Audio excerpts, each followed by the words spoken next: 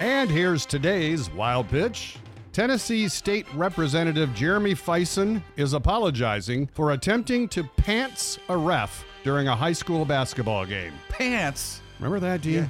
You pull someone's pants down. During the third quarter, Fison disagreed with the call, so he walked onto the court, and after a brief argument with the ref, the third highest ranking Republican in the Tennessee House of Representatives attempted to pull down the pants of a grown man. Now, later in a tweet, the representative said, quote, "I acted a fool tonight, and I totally lost my junk." Now, fortunately, the representative was unsuccessful in his attempt, or everyone would have seen the ref's junk. That's today's wild pitch.